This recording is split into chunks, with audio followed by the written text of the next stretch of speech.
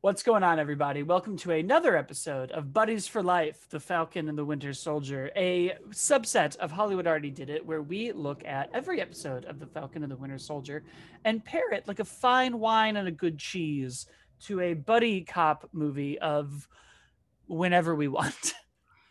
Of course, I'm your host, Blake Schultz, and with me today is Jamie Jarek Hello. and Terrence Tatum. Hello, everyone.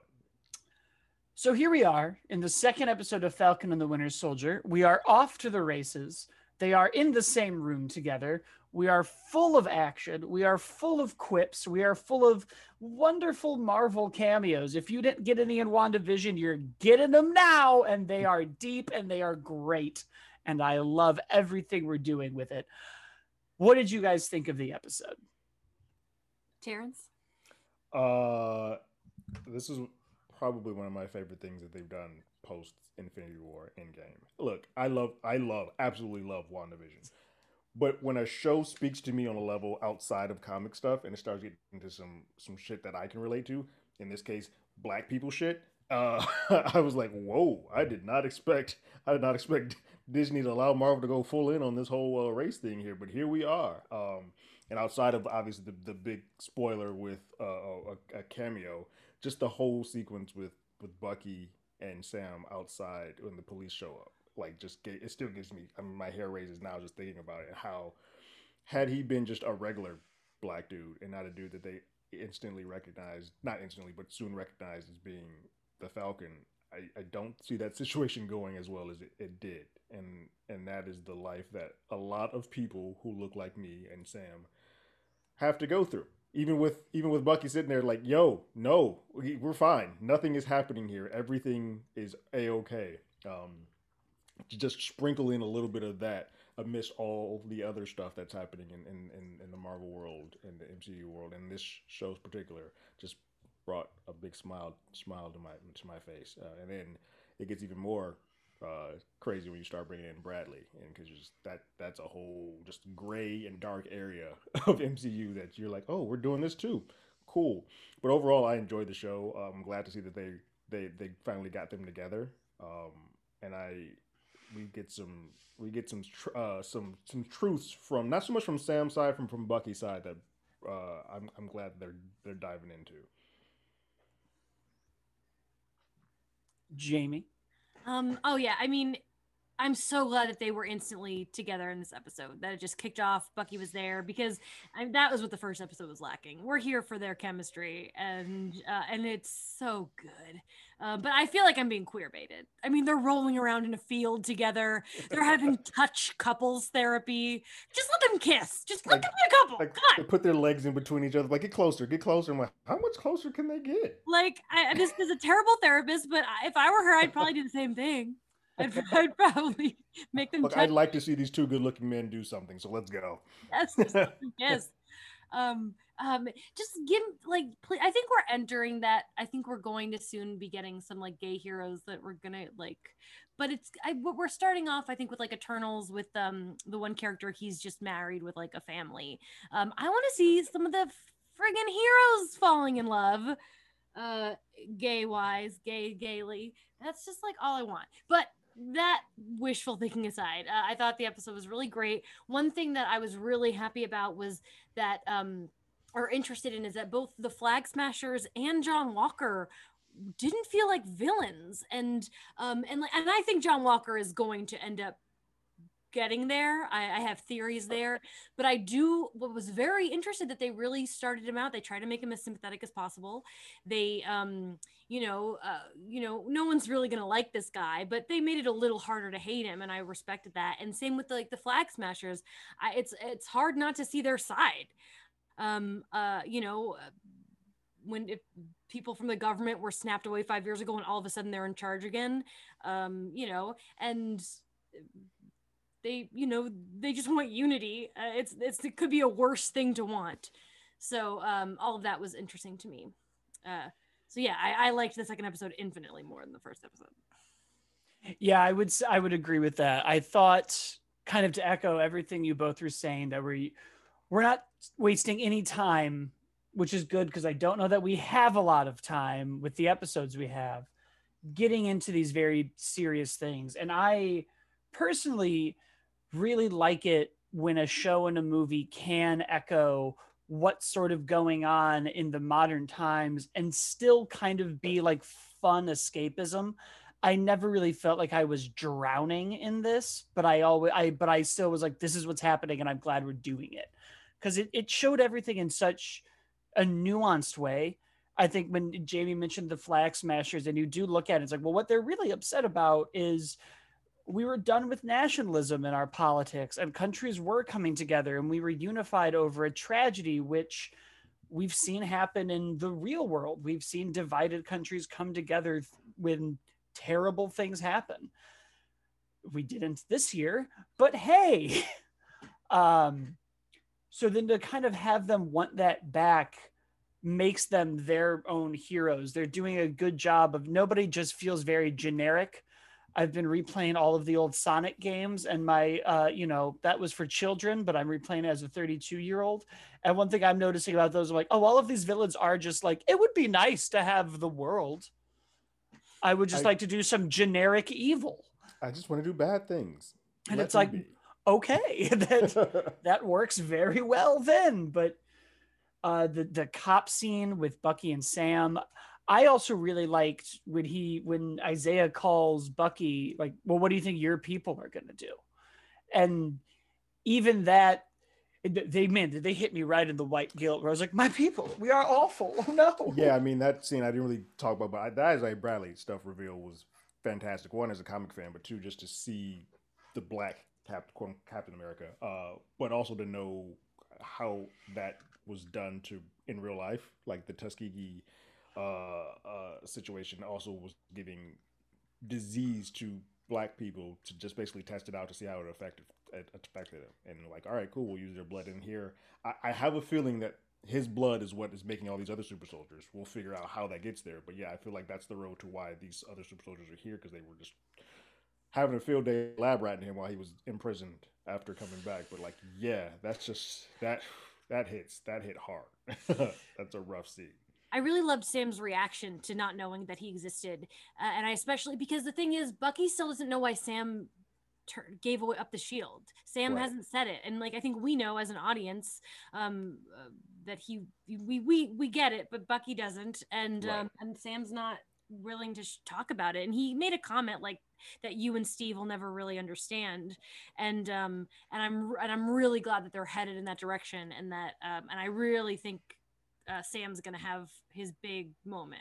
I do too. I also love that Sam's first like real question after leaving that house was like, "Did Steve know?" Because then that would change his whole friendship and what he thought he knew Steve, if Steve was aware of this. Now he's questioning Bucky because like, you're on some things that I didn't quite believe in. But I love Bucky's reveal in the therapy session when he's like, "If you gave up the shield and Steve believed in you." Oh God, maybe you're wrong about me. Maybe you got it wrong about me. I was like, oh Jesus, Bucky. Well, they're doing a good job with his motivation too, because I think it would have been really easy to just be like, the white boy messed up. And instead they were like, why didn't you tell anybody about this black super soldier? And he was like, I just didn't want anyone to bother him. I just wanted this person to have peace because it's what I don't have. And it's like, oh, well, that's great.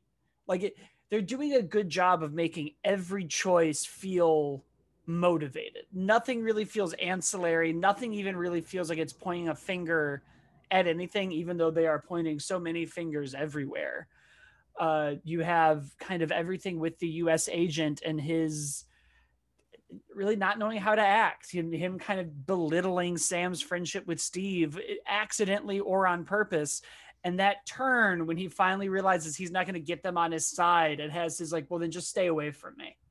You're like, oh, he's real good at pretending to play nice, but this boy, he does not want to. He wants to do it his way. Yeah. He just thinks he knows. It's like he knows he's got a good PR rep who's like, you got to go make good with the Avengers. And as soon as the Avengers are like, we don't want you, he's like, great, I don't want you either. Like, get the fuck out of my face. Yeah.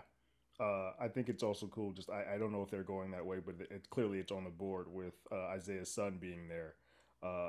Eli eventually becomes the Patriot. So they've Oh, got a lot we're of Young Avengers. we're sprinkled doing a all Young over. Avengers show. Young Avengers are Yeah. coming. I don't know when, and I don't know how.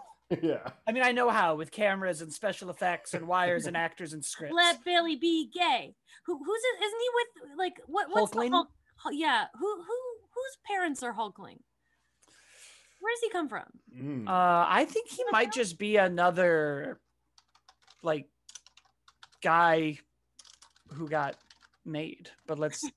Okay, so. Oh, it's a scroll. It's a scroll royalty. hybrid. Yeah. That's who he Oh, is. that's cool. My hope is that that character will be introduced in She-Hulk or Secret Invasion. Could be Yeah, both. that would be. Yeah. He could be both. He could bring them along. But I mean, they're definitely Hawkeye is already getting Echo is already getting a spinoff on Hawkeye, so they're definitely putting everybody on the board that they possibly can. Oh, they need content apparently.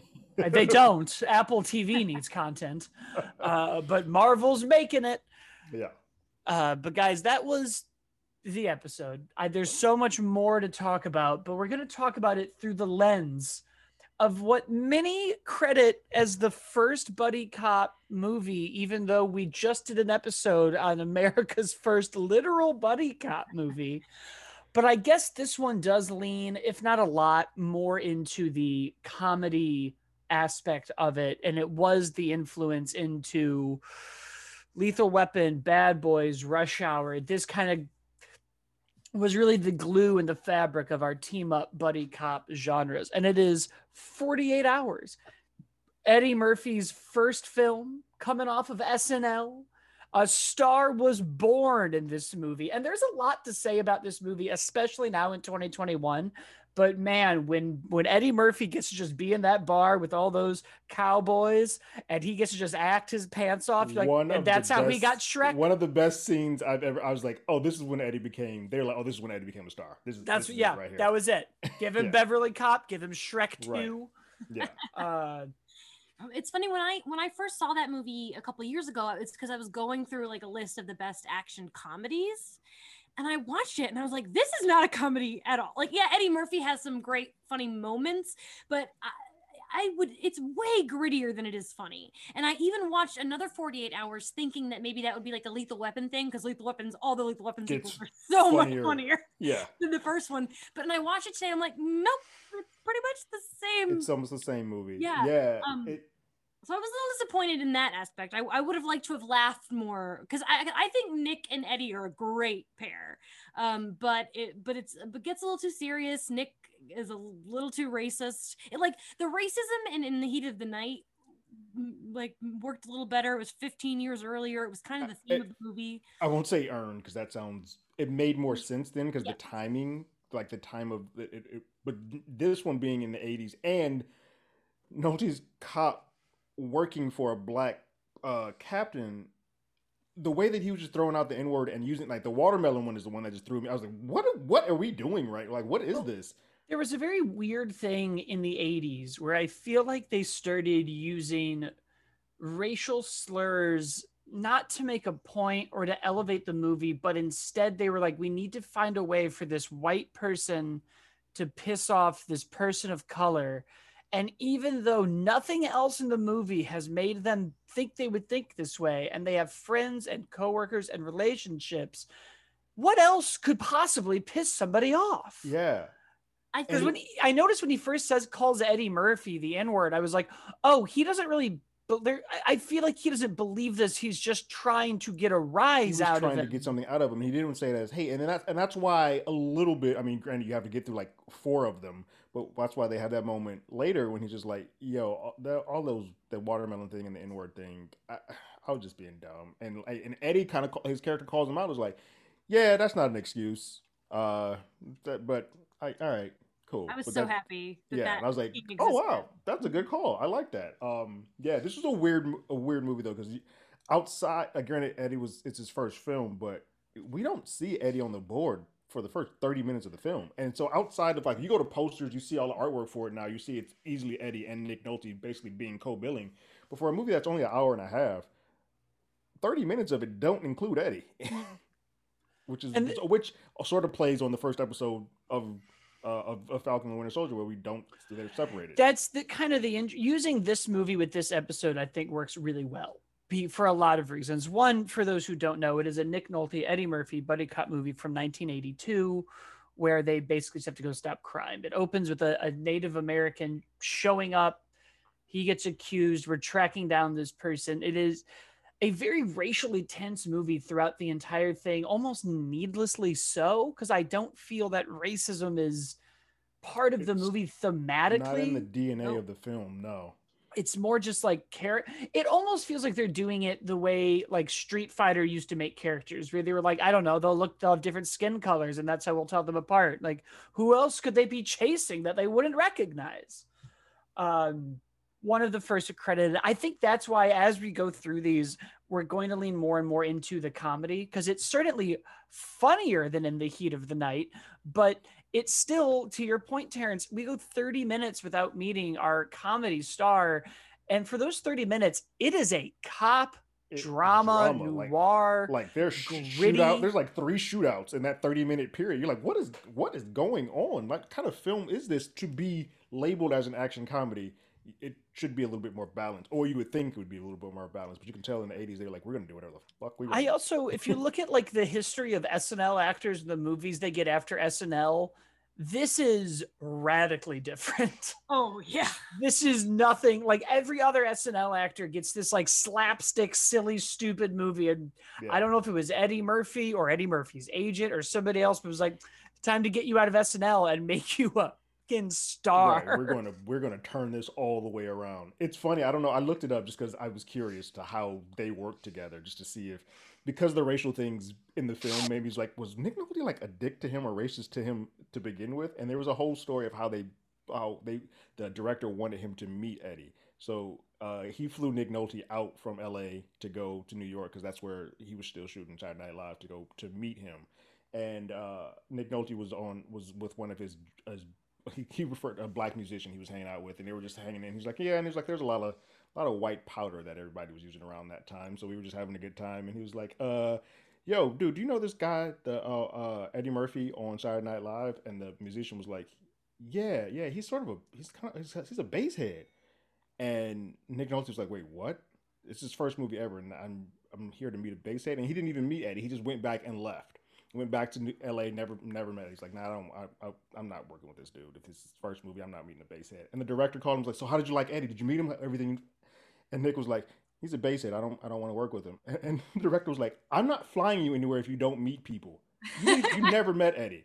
And he was like, wait, how do you know that I clearly met Eddie? And he was like, no, Eddie's the cleanest dude he doesn't do any drug at that point. He didn't do any drugs, didn't do any drinking. Meet Eddie Murphy, please. And he met him. He's like, oh. The musician, his friend, thought he was talking about George Morrison, who was also on Saturday Night Live at that point, who actually was and has been known as being a drug addict. He's like, he had him with the other black dude, not Eddie Murphy. And he's like, oh, my bad. And he's like, and that was my intro to Eddie Murphy, and now we're like BFFs. But I was like, oh, that's a fun little intro to meeting somebody and coming up with ideas of who this person is without actually ever seeing who they are. A great parallel to, I just watched an interview with Anthony Mackie, who says that once a day people come up to him on the street and think he's Don Cheadle. God, that makes me want to punch a wall. These men don't look anything alike; they're just bald. Yeah. But that's a frustrating full circle thing.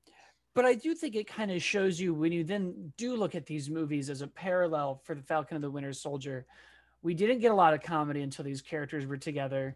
There's a lot of action, but if you then even kind of break out how we handle their relationships and even how we handle race, I think we're seeing a much more nuanced approach. And the reality is as we kind of talked about last episode, I feel like almost every buddy cop movie deals with race in some way.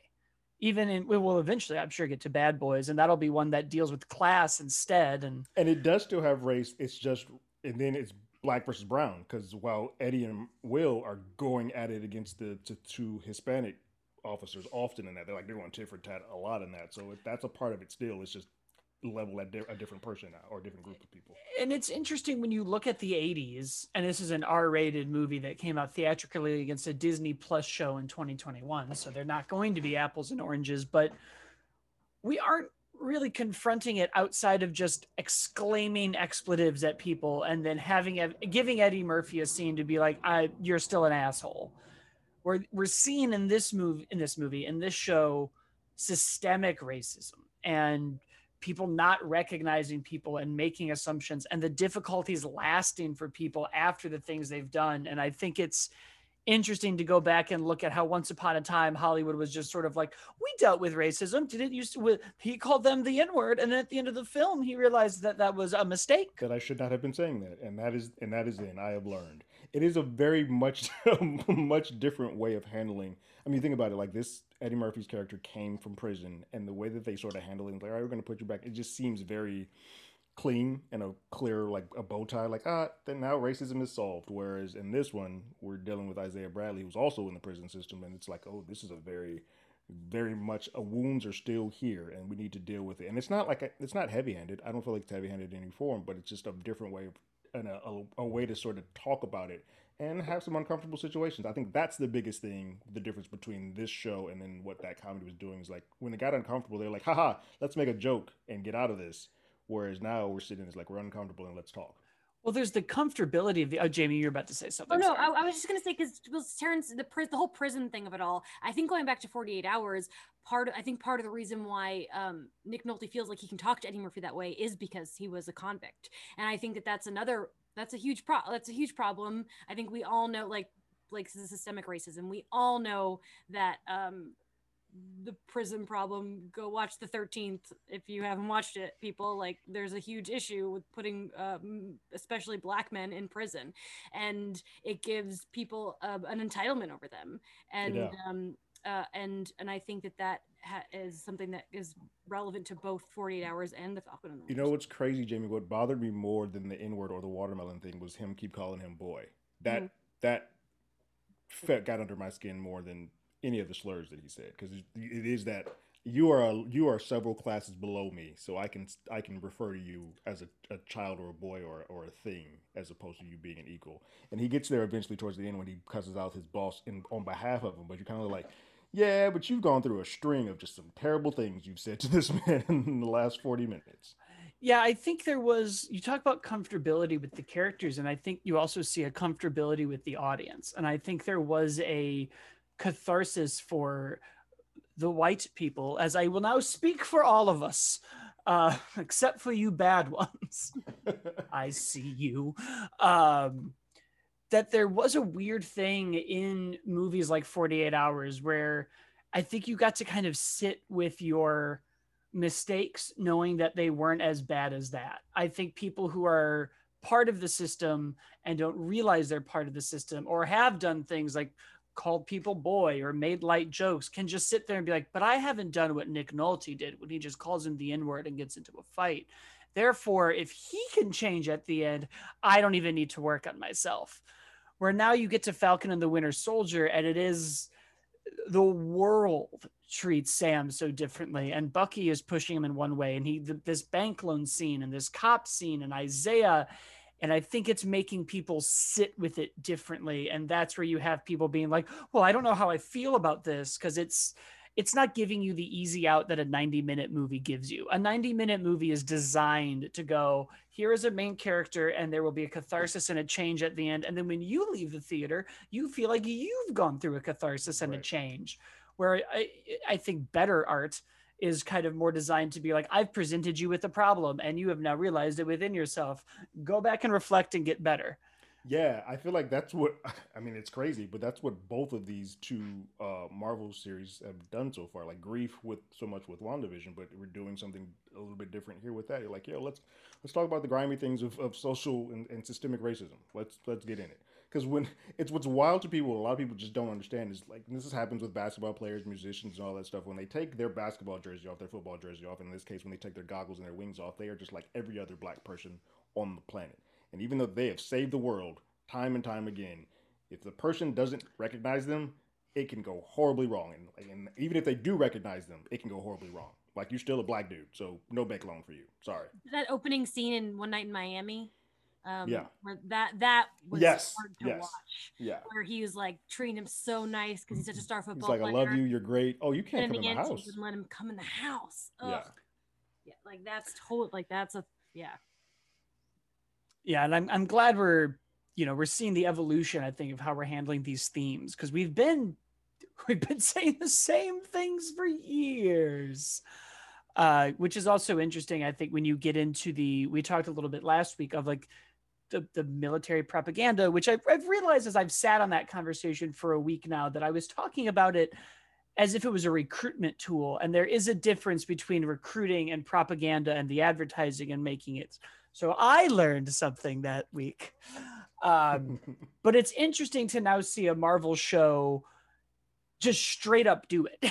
Like what we're doing with the US agent, and having him just be on this 90s to 2000s poster with the sideways Nike font and the little US, the US Army logos at the bottom. They had to spend money to make this organization look stupid. So whatever. But to keep in mind, though, that the government still approved this. This is still they're still approving how bad they can look.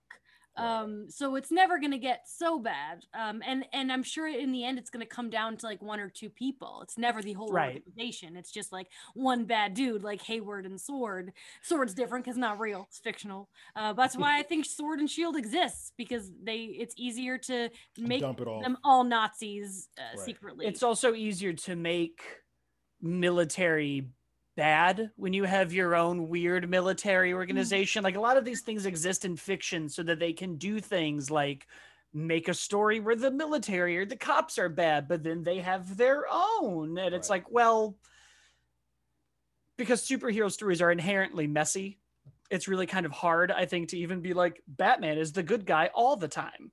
So it's like, well, you need bad cops and bad military, and you need all of these things on the board to be like, he's doing the right thing. To make your gray area person seem like they are more on the good. But man, I feel like I could do a whole essay on those posters of him that are in that gym. Just that was so spot on to how all those dumb, like high school things looked, this bubble fun font and this interview of, I'm not Stark or Banner. So, well, you're not saying Steve Rogers. Like I want to meet his PR person in the show, because he's got somebody who's like, don't say the word Steve. Yeah. Don't say the word Rogers. Say you're not like Tony. Say you're not like Banner, and we'll show them the footage of you throwing the shield. I had the exact same thought and then was surprised because in the end of that interview, he does bring up Steve, because I was like, whoa, he's PRing it right now. So I thought it was interesting that he ended up eventually bringing him up, but I think you're right. I think he was coached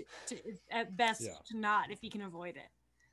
I want to meet that person. There's somebody there who's like really good at this. Like the PR person on The Boys. Like I want to see that person. Well, that's what's interesting. We're now getting this like, Coke Zero version of The Boys, where it's like we're dealing with some of the themes and ideas on our new hero kind of being slimy, but we're not going like full into it. Homelander, yeah. But I love it. I love it now watching it, because it's also, you get this weird contradictory dichotomy in, I think, both Sam and Bucky's character of like, Sam still works for the Air Force and is getting freelance work and was in war, and Bucky is obviously the Winter Soldier. So like, how do they wrestle with this icon when, they were playing, the high school is playing a jazzed up version of the song that Steve is dancing to. So this isn't even the first time in Marvel's own history that they've used this character as propaganda. Mm-hmm. So I'm curious, and I'm now asking the show to do a lot. I am now asking this 5 or 6 episodes. I'm hearing both. I think 5 though. I thought it was 6. 6. Yeah. Okay. I'm hearing both, but I'll believe both of you over these other fools that are texting me. I'm now asking it to like deal with race, to deal with superheroes in therapy, for Bucky and Sam to smooch. I'm asking to introduce a lot of characters. I still want to know what Zemo and Sharon are doing. I shouldn't be adding deal with America militarization and propaganda and wrestling with your own. I'm now asking the Fun Action Show to do a lot of heavy lifting. I want you to do everything, please. In 4 more episodes. You have 4 episodes to do it. And I want them to be perfect. But it's also, I think, interesting when you look at 48 Hours of balancing the action and the comedy, because 48 Hours, I guess it kind of did it for the 80s. If you're into that kind of humor, they had a lot of those weird jokes that I'm like, this would have been funny, I guess. Like the first big joke is Eddie Murphy asking about, Nick Nolte's sex life and Yeah. being Eddie, but Yeah, it's real sexist. I say a lot of the comedy oddly comes out of Eddie's desire to have sex. Is a big comment, and the many slurs that he uses for that term, which I'm not repeating. And then and there's a lot of just like oddly placed like women naked or half naked in gunfights, and I was like, I don't know why. Okay, sure, this happens once at the beginning, and then it happens again for absolutely no reason. Like that woman could easily have a shirt on, other than the fact that it's like, hey, it's funny if a woman's half naked and we're having a gunfight around them, and I was like, it's not though. I can't believe that like Eddie's a good looking guy, but I don't know if he's good looking enough to walk up to a woman in a bar and say, we're going across the street right now. I have 10 minutes to have sex with you. And then she actually went with him. And then she eventually does it. Yeah. She was gonna leave, but then he got distracted by the drama of it all. But then, like, at the end of the movie, she has sex with him. And then he gives her money, and she's like, I'm not a pro, I told you. And he's like, no, just keep it. Just buy yourself something. Buy yourself something nice. She's like, what? No! Yeah, I think that's what comedy was. Yeah. It's weird. It is weird. The comedy came out of a lot of sexist jokes, or in this case, the whole Confederate. I mean, and again, that scene I think is what sells this movie. But the Confederate bar is where Eddie just has a ball, like he goes in full mode. That's great. Yeah, that whole scene is awesome. That's the movie. That's the ticket price. It is. But it's interesting then when you get to Falcon and the Winter Soldier, and it's just like, this is just Marvel's bread and butter. It just, none of the comedy punches down. It's all just like silly banter and observational and of the time, the whole like, oh, I know Gandalf. I read The Hobbit when it came out. Like they just figure out the oddities of these characters and then make it funny. It's weird. I think the comedy in the therapy session felt a little over the top or forced a little bit, just because they were just coming off of a pretty dour situation after being arrested for what they were arrested for, to end up here. It seemed a little forced, whereas I think the comedy where they were actually in the field fighting and that the tit for tat there felt more natural and felt more like what. Well, and it doesn't help that their therapist is bad. Correct. This is a terrible therapist. She is the worst. Although my roommate pointed out to me was that he asks what that second rule is: don't hurt anybody, and he does not attack anybody on the truck. He just kind of lets himself get caught and plays defense the whole time. And I'm like, oh, this is very interesting to kind of see Bucky trying to uphold all three of these even here. Yeah. Because they could have killed. I also for a minute thought we were just going to kill the U.S. agent. I was like, oh, he's gonna be a red herring and just get tossed off this truck. I thought we were about to do a Deadpool 2 type of situation. He just drops on the truck and then gets murdered. I was like, oh, here we go. I mean, Cap and Bucky are getting that shield back. We know it from the trailer. Because we've seen the trailers. It's gotta be like, a part of me is like, just make it the next episode. I want at least 2 episodes of them wielding this shield. Yeah. I don't want it to be the end. Right. We're going to get obviously Zemo on the board soon. We got to do that soon too. And I imagine they probably have to go through Sharon to get to him. So I hope. Well, they're going to meet him, right? Yeah. Like that's going to be we're going to Hannibal Lecter Zemo, which a part of me is like, oh yeah, this always works. Let's go talk to the guy behind glass. He's going to get out. We could have paired up this movie with Hollywood movies where they talk to the villain Silence of the Lambs style and had just as much content. There are a million things we could have done. Yeah. This is where we landed. I was tired. It was easy. I think that's it, guys. I think we nailed it. Unless you have more. No. I know there have been a lot of folks who have had some issues saying that this episode might have gotten a little too political. And to you, I say, kick rocks.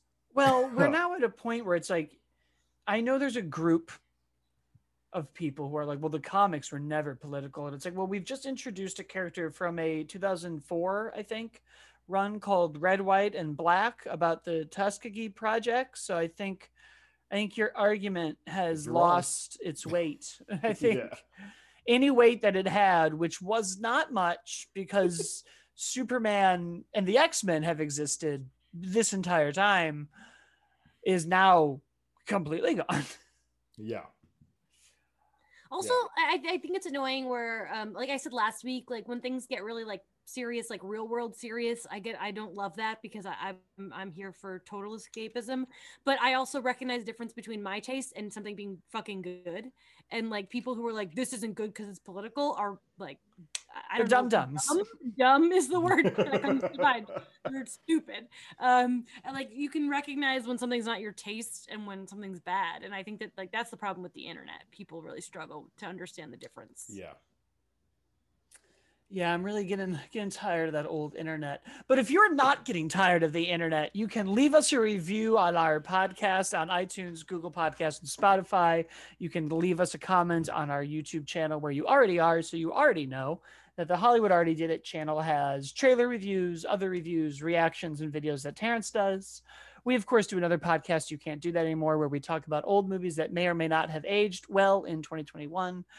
Jamie, of course, writes for comicbook.com and BuzzFeed.com. And I, of course, also do How Do You Figure about action figure and toy collecting.